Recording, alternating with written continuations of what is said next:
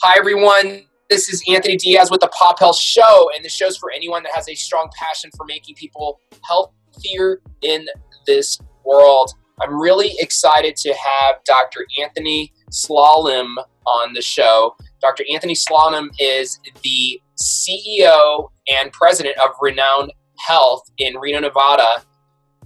I'm not going to steal his thunder. He's doing some really awesome things. He's involved in this great project called Healthy Nevada Project. I'm not going to steal his thunder. He's going to talk about it. But Dr. Slonim, welcome to the show. Thank you for making time. Anthony, great to be here with all of you. Yeah, absolutely. Absolutely. Thank you for making time. Thank you for, as you know, I love origin stories. I love to start off hearing about the why, why you do what you do. Can you tell me about your background and where you got started off and what led you to do what you're doing today? Absolutely. Well, briefly, I have always wanted to be a physician since the time I was about 8 years old. And it is one of those moments where you get to live out your dream, helping people to live healthier and to combat disease and illness.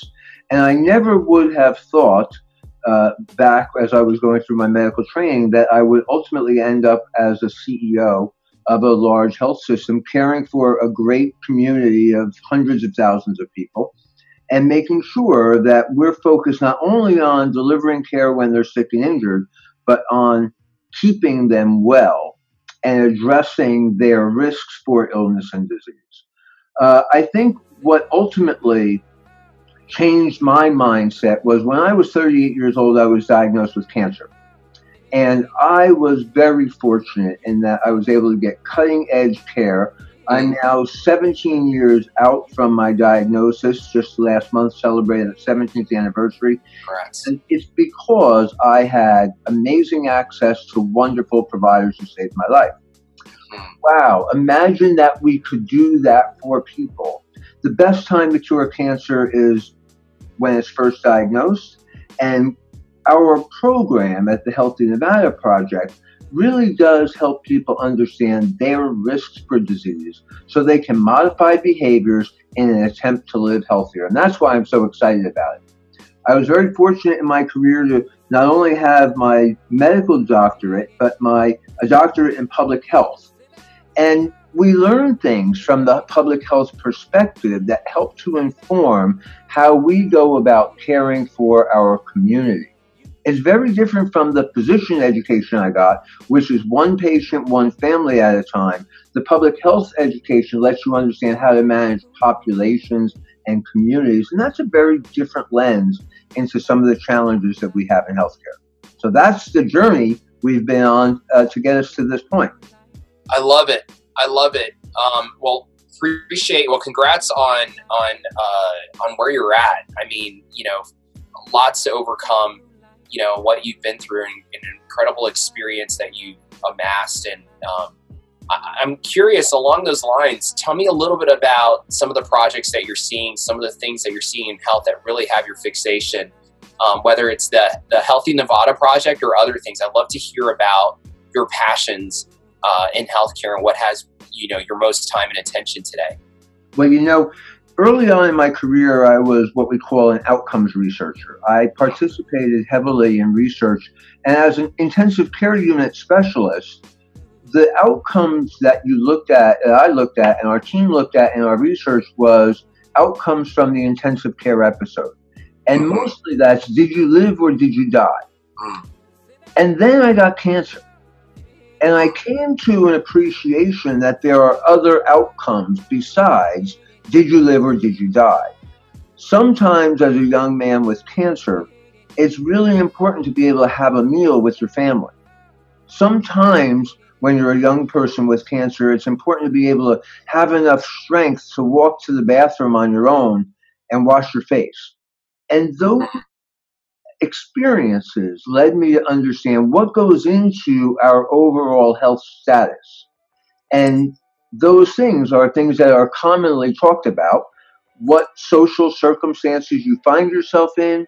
Do you live in a state of poverty? Do you have access to appropriate transportation? Do you live in a high crime zone?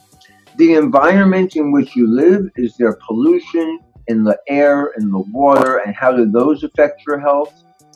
The clinical care you have access to, what we know is that people don't have universal access to care.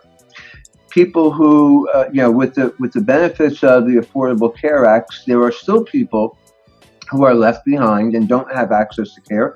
And so thinking about how they get, appropriate professionals to help them through episodes of illness is important. And your genetics. And that's where the Healthy Nevada Project has really taken off for us. Mm-hmm. We asked people and offered for free to our community genetic testing. And anybody who wanted the test for free could sign up. And now we have 40,000 people who have joined us on a journey, and we've integrated their genetic information with their health record to see if we might not better understand the risks of illness and disease in our community. It's been an amazing journey over the last 2 years, and we're giving results back to people now for the top 3, what we call tier 1 genetic conditions: BRCA-positive breast and ovarian cancer, familial hypercholesterolemia, and Lynch syndrome, a precursor to colon cancer. We're giving those results back to participants and have now expanded statewide in our Healthy Nevada project. And where do you see that program going next? Like, what are some of the other goals and other things that the project is looking to do? So first of all, it's phenomenal to hear. I'd love to hear more about the project and kind of other future goals and sub-projects that it's going to spawn out. Sure. So what we're thinking about now is, okay, we've got 40,000 people, and we've expanded so that we're embracing both in the northern part of the state and in southern Nevada, where Las Vegas is. How do we continue to enroll people to make them healthier and give them information? So at the individual level, we've actually given people back information to help them live healthier. At the population level, we're also learning about the risks for those illnesses more broadly. And that helps us to set up the clinical situation that people need. Imagine that we understand who's at risk for breast cancer and make sure that there are ample number of mammography units around town. That's an important strategic participation and opportunity that we have from the project. But Anthony, I will tell you, we've pushed the boundaries and we've learned a couple of things that might influence how we go about providing healthcare in the future. And this is what I'm most excited about. The usual way in which people get access to healthcare is that they go to their physician or their provider, maybe it's a nurse practitioner or a physician assistant, and they get a prescription for something. And what we've done with the project is we've pushed the boundaries of that. We've crowdsourced it. We've said, you don't need a doctor's prescription to get genetic testing. You're a smart individual who's a good thinker and independent and can understand on your own the risks, benefits, and alternatives. If you want a test for free, here it is. And so by crowdsourcing genetic testing, we've had so far 40,000 people put their hand up and say, yeah, I understand it, and I don't need somebody interfering with my ability to understand care. That's really cool. It's an entirely different approach to the way healthcare is delivered in the current state. I love it. And along those lines, so really broad and vast project here and perspective. I guess along those lines of like the future focus element, tell me a little bit more about the future of health according to Anthony. What does the future of health look like to you, and how do these things start shaping up to that vision, that optimistic vision of health in the future? Sure. I think that, we understand from a public health perspective that we have health illiteracy running rampant around the country. And so how we engage people in a conversation about their health and their risks to their health is very important. It's another important piece of the project. Our job is not to tell people what to do with the information. It's to share it with them, educate them, help them understand what they want to do and how to be self-determining in their own health and illness care. And I think for too long, perhaps, we have been too paternalistic that's coming from a doctor, by the way, about how we go about helping people to manage their health. Let's open this up a little bit more. Let's engage with people differently, and not have it be so constrained, not have access to healthcare be so constrained in that you've got to have it prescribed, you've got to have it managed in this particular way by that person who happens to have a license. I think that there are other ways we could kind of be more robust in the implementation and open up. And we've seen that come through in the genetic testing work of the Healthy Nevada Project. We're having conversations differently. We've asked people, if you want a test for free, here it is, and they all joined us on the journey. I love it. I love it. Anthony, this is really great to hear what you've been focused on, the vision of health that you're marching towards. From a cancer survivor standpoint, you do a lot. You probably have such a zest for life that you probably had before, but probably even more now. I'd love to hear about a routine or something that keeps your engine going, and something that you believe in for your own personal health that really, keeps you striving, keeps the engine going today.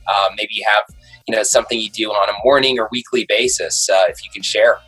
Yeah, absolutely. I believe that in part, having a healthy mind and a healthy body are important to living healthy on an individual level. And when you add up all the individuals in a community, that's how we get to population health. So I do what I can do to keep my mind and my spirit and my body, physical, mental, spiritual health, to the degree it can be. And I think before I got my cancer, I don't know, I was on that treadmill, Anthony. I was in a place where, I was building a career and trying to move forward. And you tend to take time away from things that are important. And then you're faced with this drama of cancer and you say, wait a minute, I have to reframe my world. How do I make sure I'm paying attention to my physical, mental, spiritual well-being and my family's well-being? And if I do that on an individual basis, I will then be a more productive contributor to the community more broadly. And that's what I've learned in this experience. I love it. Anthony, this is great. I really appreciate your focus. I appreciate what you've done. I appreciate you, being on our show and carving out time to share your story and for what you're doing. And congratulations on everything and your progress and your leadership that you're bringing. What would be a good way for our listeners to get in touch with you if you would like for people to interact with you online, socially, or directly? Absolutely. Email is probably the best way. Slonim at Renown, RENOWN.org. People can give a call to the office, 775-982-5529, or even go to our website if you want to learn more about the Healthy Nevada Project. It's healthynv.org. I love it. Well, definitely we'll link to that in the show notes. Dr. Slonim, thank you so much again for your time. This was great having you on. This was, super powerful episode for me. These always charge me up, and really appreciate your time. And thank you for sharing your story and your truth with us. Really appreciate it. Anthony, thanks for having me. Thanks so much.